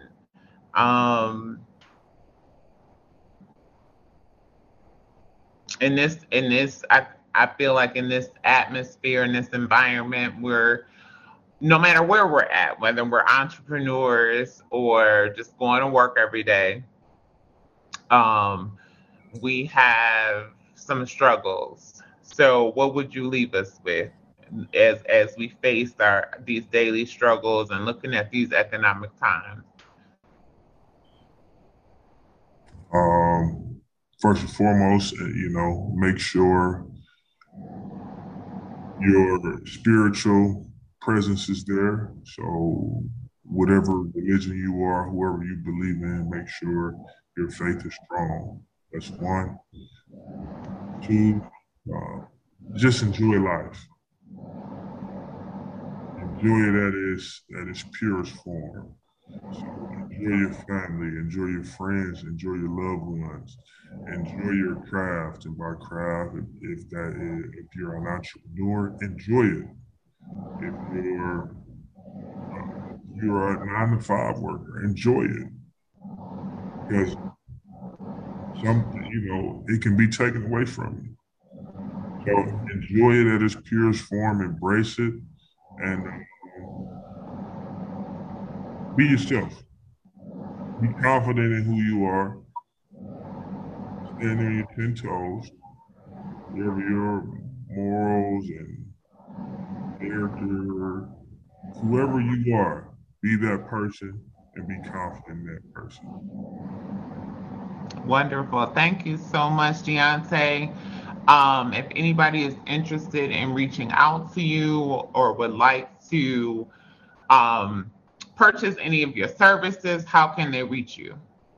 I can be reached on social media at The Real Insurance Coach. Once again, that is The Real Insurance Coach on Instagram. Our agency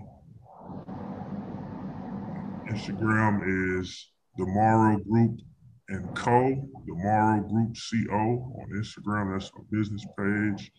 We have a website where you can request a quote, www.morrowgroupco.com. Once again, that's www.morrowgroupco.com. And you can also find us on Google. We are one of the top-rated homeowners insurance producers on Google. If you click in the name, we'll be up there. We are, I believe, a 4.5 to 5-star rating on Google and the Better Business Bureau. We also are MBE certified, along with Better Business Bureau as well. All right. Thank you, Deontay. I appreciate your time. You guys make sure to check him out. Like he said, on the Morrow Group and Co. on Instagram. Google him. Looking at his website, there are many, many insurance vehicles that he has for your personal life, your business.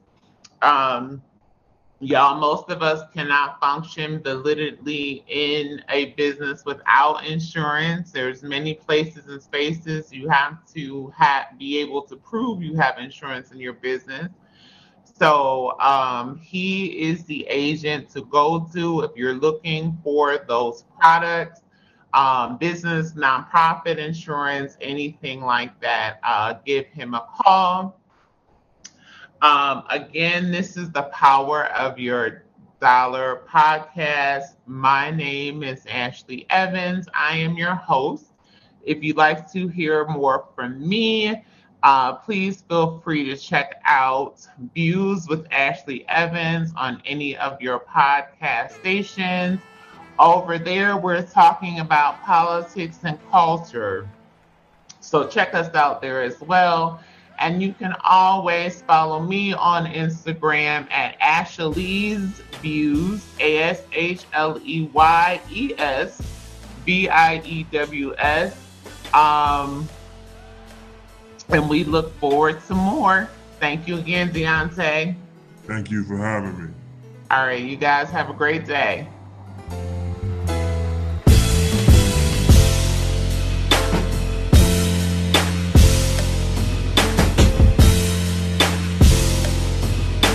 This has been a presentation of the FCB Podcast Network, where real talk lives. Visit us online at fcbpodcasts.com.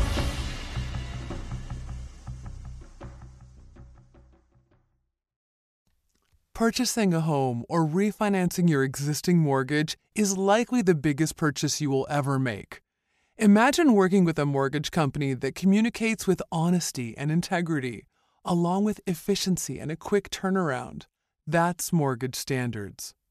Mortgage Standards works with knowledgeable lenders in the industry to get you the best mortgage available to you. We specialize in 100% financing loans in some cases, as well as FHA and conventional. We also love first-time homebuyers, and we cannot forget our veterans. We appreciate your service and offer 100% financing to veterans as well. Call the Mortgage Pros at Mortgage Standards today at 404-384-7719 and elevate your home buying experience.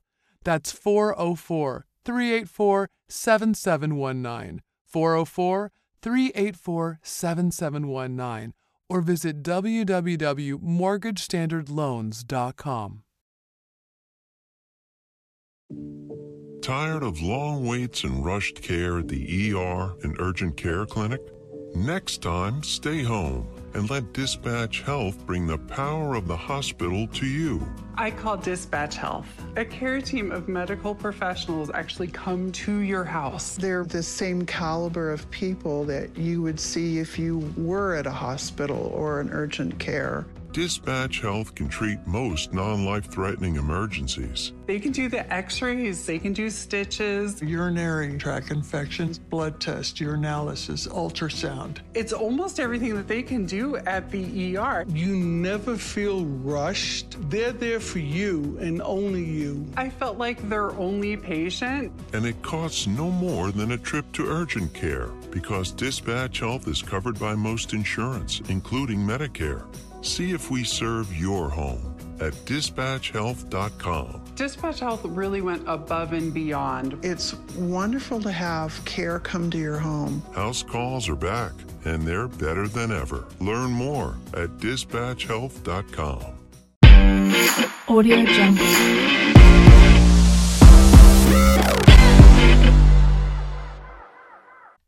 Purchasing a home or refinancing your existing mortgage is likely the biggest purchase you will ever make. Imagine working with a mortgage company that communicates with honesty and integrity, along with efficiency and a quick turnaround. That's Mortgage Standards. Mortgage Standards works with knowledgeable lenders in the industry to get you the best mortgage available to you. We specialize in 100% financing loans in some cases, as well as FHA and conventional. We also love first-time homebuyers, and we cannot forget our veterans. We appreciate your service and offer 100% financing to veterans as well. Call the Mortgage Pros at Mortgage Standards today at 404-384-7719 and elevate your home buying experience. That's 404-384-7719, 404-384-7719, or visit www.mortgagestandardloans.com. Tired of long waits and rushed care at the ER and urgent care clinic? Next time, stay home and let Dispatch Health bring the power of the hospital to you.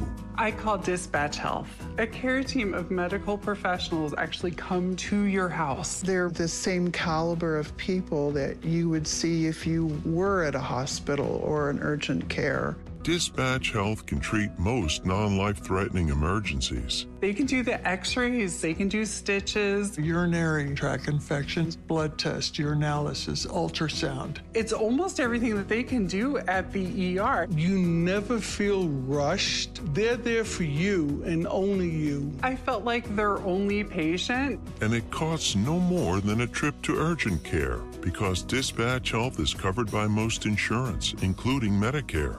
See if we serve your home at dispatchhealth.com. Dispatch Health really went above and beyond. It's wonderful to have care come to your home. House calls are back, and they're better than ever. Learn more at dispatchhealth.com.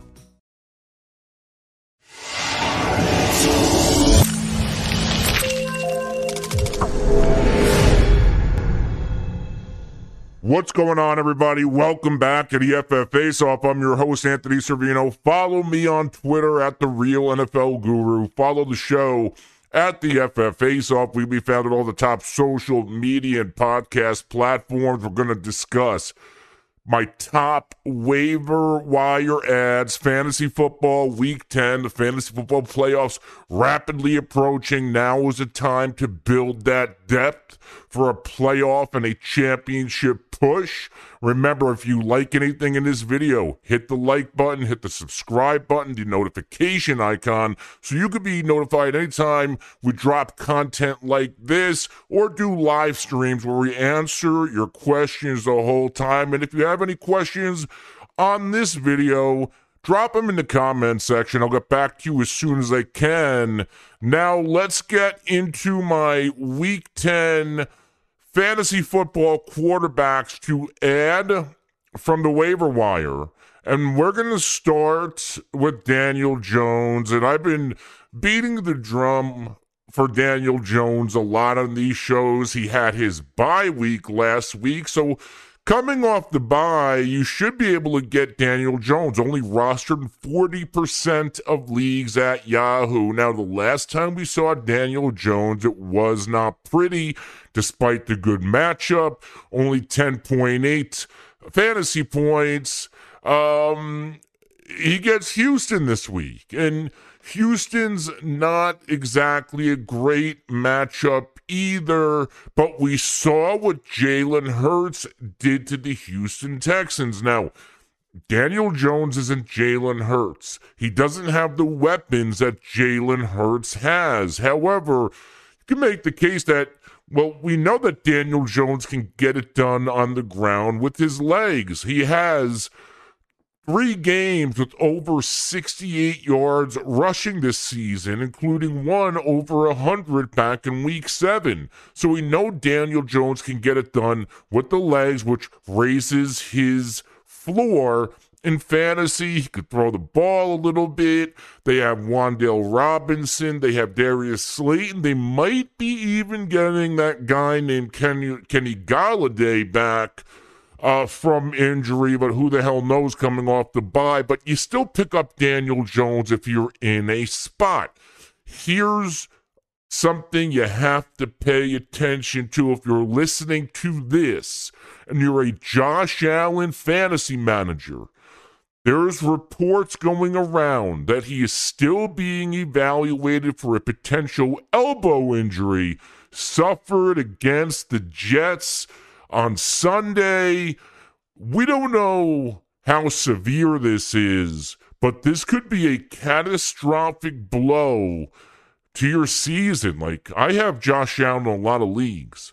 I'm winning in a lot of leagues because of Josh Allen. Like, he carries your team, as we both know. So you better have a backup plan in place, especially in one quarterback leagues. A lot of us aren't carrying backups. Now would be the time to stash one just in case. Daniel Jones should be at the top of your list.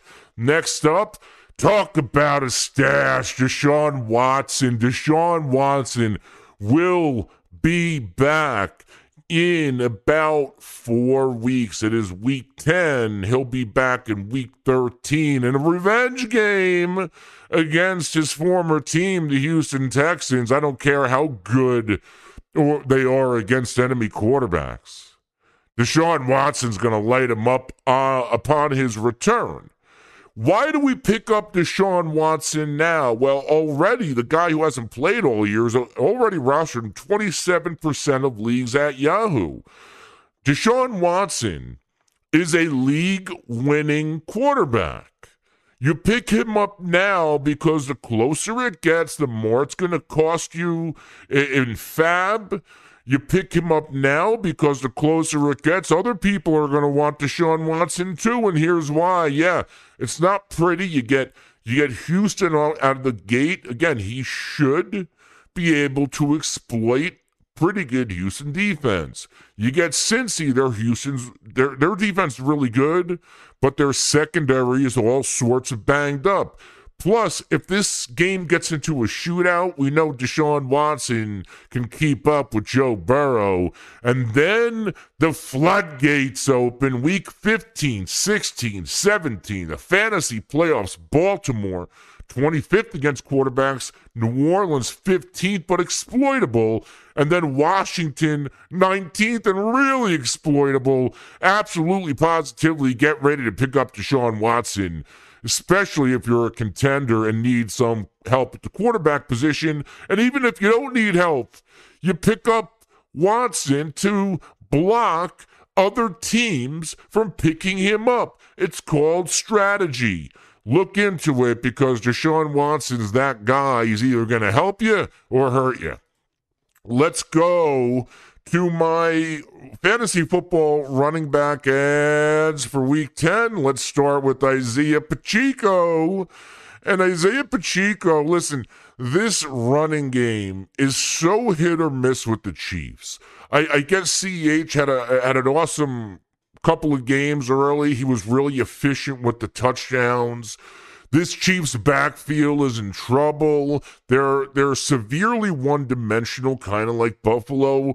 Only it seems like Mahomes is a little bit better at navigating through the one-dimensional BS than Josh Allen is at times. And Isaiah Pacheco, he is the quote-unquote starter, but despite being named the starter in the past 2 games, 18 offensive snaps against Frisco, he had the bye week, then only 20 offensive snaps against the Tennessee Titans. The production isn't there, the usage isn't there, but the matchups get a little bit softer. Remember, San Francisco second against PPR backs, Tennessee third against PPR backs. In week 10, who do you get? Come on down, Jacksonville Jaguars. Then the Chargers, the second easiest matchup, gets a little bit tougher against the Rams. They're 11th. They were a top 5 unit earlier. You can now exploit them a little bit. Then Cincy, then Denver, then Houston 32nd, then Seattle 25th, then Denver again. The schedule gets easier for running backs on the Kansas City Chiefs. Go pick up Isaiah Pacheco. Go stash him just in case he gets hot and gets going. For the fantasy playoffs, Rachaad White's next, and Rachaad White is being rostered in 34% of leagues in Yahoo, and of course he is Leonard Fournette's handcuff. But Rachaad White is starting to see an uptick in usage, starting in week 4, 23 snaps, week 5, 30, then it takes a dip, 15 against Pittsburgh. We know that was disaster. Week 7, he had 29 against Carolina, and then 15 against Baltimore, and another 29, the second most of the year, against the Rams. So we're starting to see more Rachaad White, despite the fact Leonard Fournette is still garnering the touches, and he will, because he is a superior pass blocker, and Tom Brady trusts him. But look at Rachaad White's usage slowly trickling up. In the past 3 games, he has seen carries of 6, 4, and 8. In the past 1, 2, 3, 4, 5, 6 games. In the past 6 games since week 4, Rachaad White has had at least has had 3 games with at least 4 targets and 5 games with at least 3. In that same time period, he's had at least 3 receptions in 5 of 6 games, with the ceiling of 5 receptions back in week 4. We are starting to see a PPR floor develop for Rachaad White. We are starting to see the schedule open up a little bit, just like for Kansas City backs. You get Seattle in week 10, you got the bye. Week 12, you get Cleveland. Top 5 matchup for PPR running backs. Then it gets tougher, New Orleans and Frisco, and then the fantasy playoff matchups, Cincy, a little bit of a tough one, then Arizona 22nd, then Carolina week 17 fantasy championship should be a smash spot. And listen, if the Bucs start turning it around, like we saw them pull that game out against the Rams, that could spark this team. They're going to want to preserve Leonard Fournette for the playoffs, and if they're winning games, we can start seeing more Rachaad White in 4-minute drill, especially in games that Tampa is blowing out their opponent, because I do believe that is a possibility, especially in some of these must-win matchups that Tampa was losing earlier. Divorcee Tom Brady is 1-0, which could really catapult this team for the rest of the season, as crazy as that sounds. Let's go to my next and final running back pickup, Chuba Hubbard. Chuba Hubbard has missed the past 2 games with a ankle injury, and while he's been out, D'Onta Foreman has looked phenomenal. However, we might have seen D'Onta Foreman kind of come back down to earth a little bit after popping for a couple of games. D'Onta Foreman only 4.1 PPR points against Cincinnati. That game was out of hand anyway. But what do we know about Chuba Hubbard? Chuba Hubbard in the past has been productive when CMC was out. Last season alone, Chuba Hubbard accounted for 4 games with at least 12 PPR points, including a game with 14, 15, and 19. Chuba Hubbard is going to have a role with D'Onta Foreman. And Chuba Hubbard should be added in on your fantasy football rosters. Because what if D'Onta Foreman gets banged up? Then you have a clear-cut RB1. Now, not like a top 12 running back in fantasy. An RB1, I'm saying a team RB1. Plus, like it's the Carolina Panthers. They're going to use both of these backs. They don't have a ton of weapons anyway. They're going to catch passes. They're going to get in between the tackle rushers. So go roster these guys. Again, Chuba Hubbard available in 34% of leagues. Like I'm seeing D'Onta Foreman get traded right now like he's a top 10 fantasy running back. Like, pump the brakes. He's good. He's not that good. He's not good enough to keep Chuba Hubbard off the field.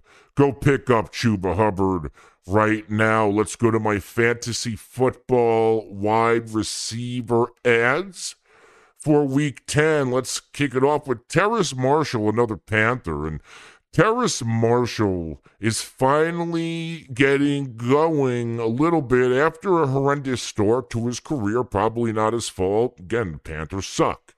But in the past 2 games, we've seen Terrace Marshall give us 12.7 and 14.3.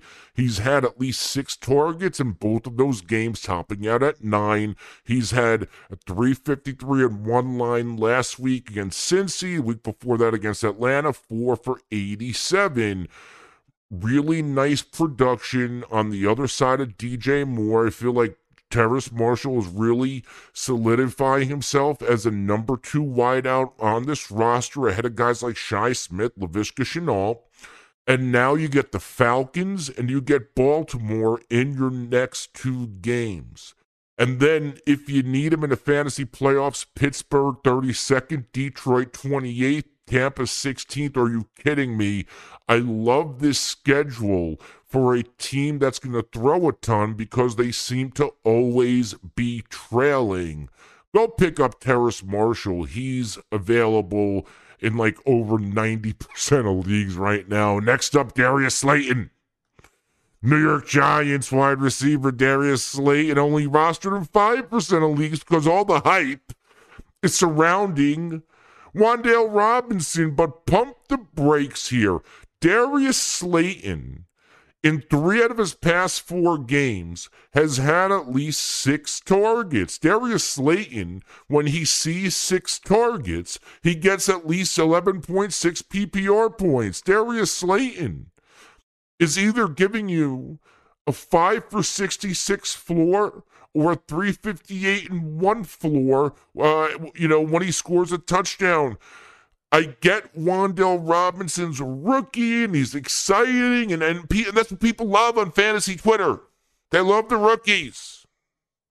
But Darius Slayton, the trusted veteran who has a rapport with Daniel Jones, is going to have a role in this offense.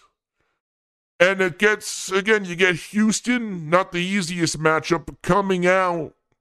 Detroit, Dallas, Washington, Philly, Washington, Minnesota, Indy.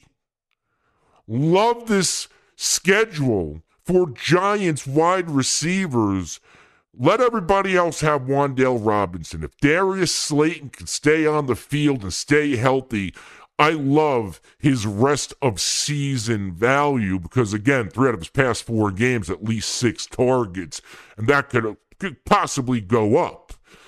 Let's go to my next wide receiver, and if we're stashing Deshaun Watson, it's time to stash Donovan Peoples-Jones, and Peoples-Jones rostered in 35% of leagues. Donovan Peoples-Jones has played in every game this year, and in all but 3 games has returned double-digit PPR points. He's even had double-digit PPR points in 4 out of his past 5 games, including 3 straight. Now, he doesn't have a very high ceiling, but he's bringing a very high 11.6 PPR point floor. He is getting at least 4 targets in each of the past 5 games, not a lot, but 4 is the low start. 4 is the low side. Here's his target share since week 4, 9.7564. Coming out of the bye, you get Miami, you get Buffalo. Like the schedule between now and the fantasy playoff week 15 is not great. But again, he is bringing a high floor regardless. But when Deshaun Watson comes back, all of a sudden DPJ's floor is going to be higher because he has competent quarterback and a quarterback that can hit the deep ball, which is what DPJ does really well. And then again, the fantasy playoffs, like I was telling you, Baltimore 29, New Orleans 26, Washington 25. These could be league-winning matchups for Donovan Peoples-Jones. If you want him, go stash him now because, like I said about Deshaun, it's going to get more expensive if you wait. Let's go to my top week 10 fantasy football tight ends to roster here as we wind down the program. We're going to start with Cole Kmet. Cole Kmet used to be Cold Kmet. Now he's turning into Hot Kmet. Cole Kmet, the past 2 games, he has scored a touchdown. This dude doesn't score touchdowns. He has now scored 3 in his past 2 games. 22 PPR points. I have to go back and look. I'm going to assume that's really close to a career high. He saw 6 targets last week, a season high. Now, is this going to be maintained? Like Cole Kmet getting 6 targets and getting red zone targets? I don't know.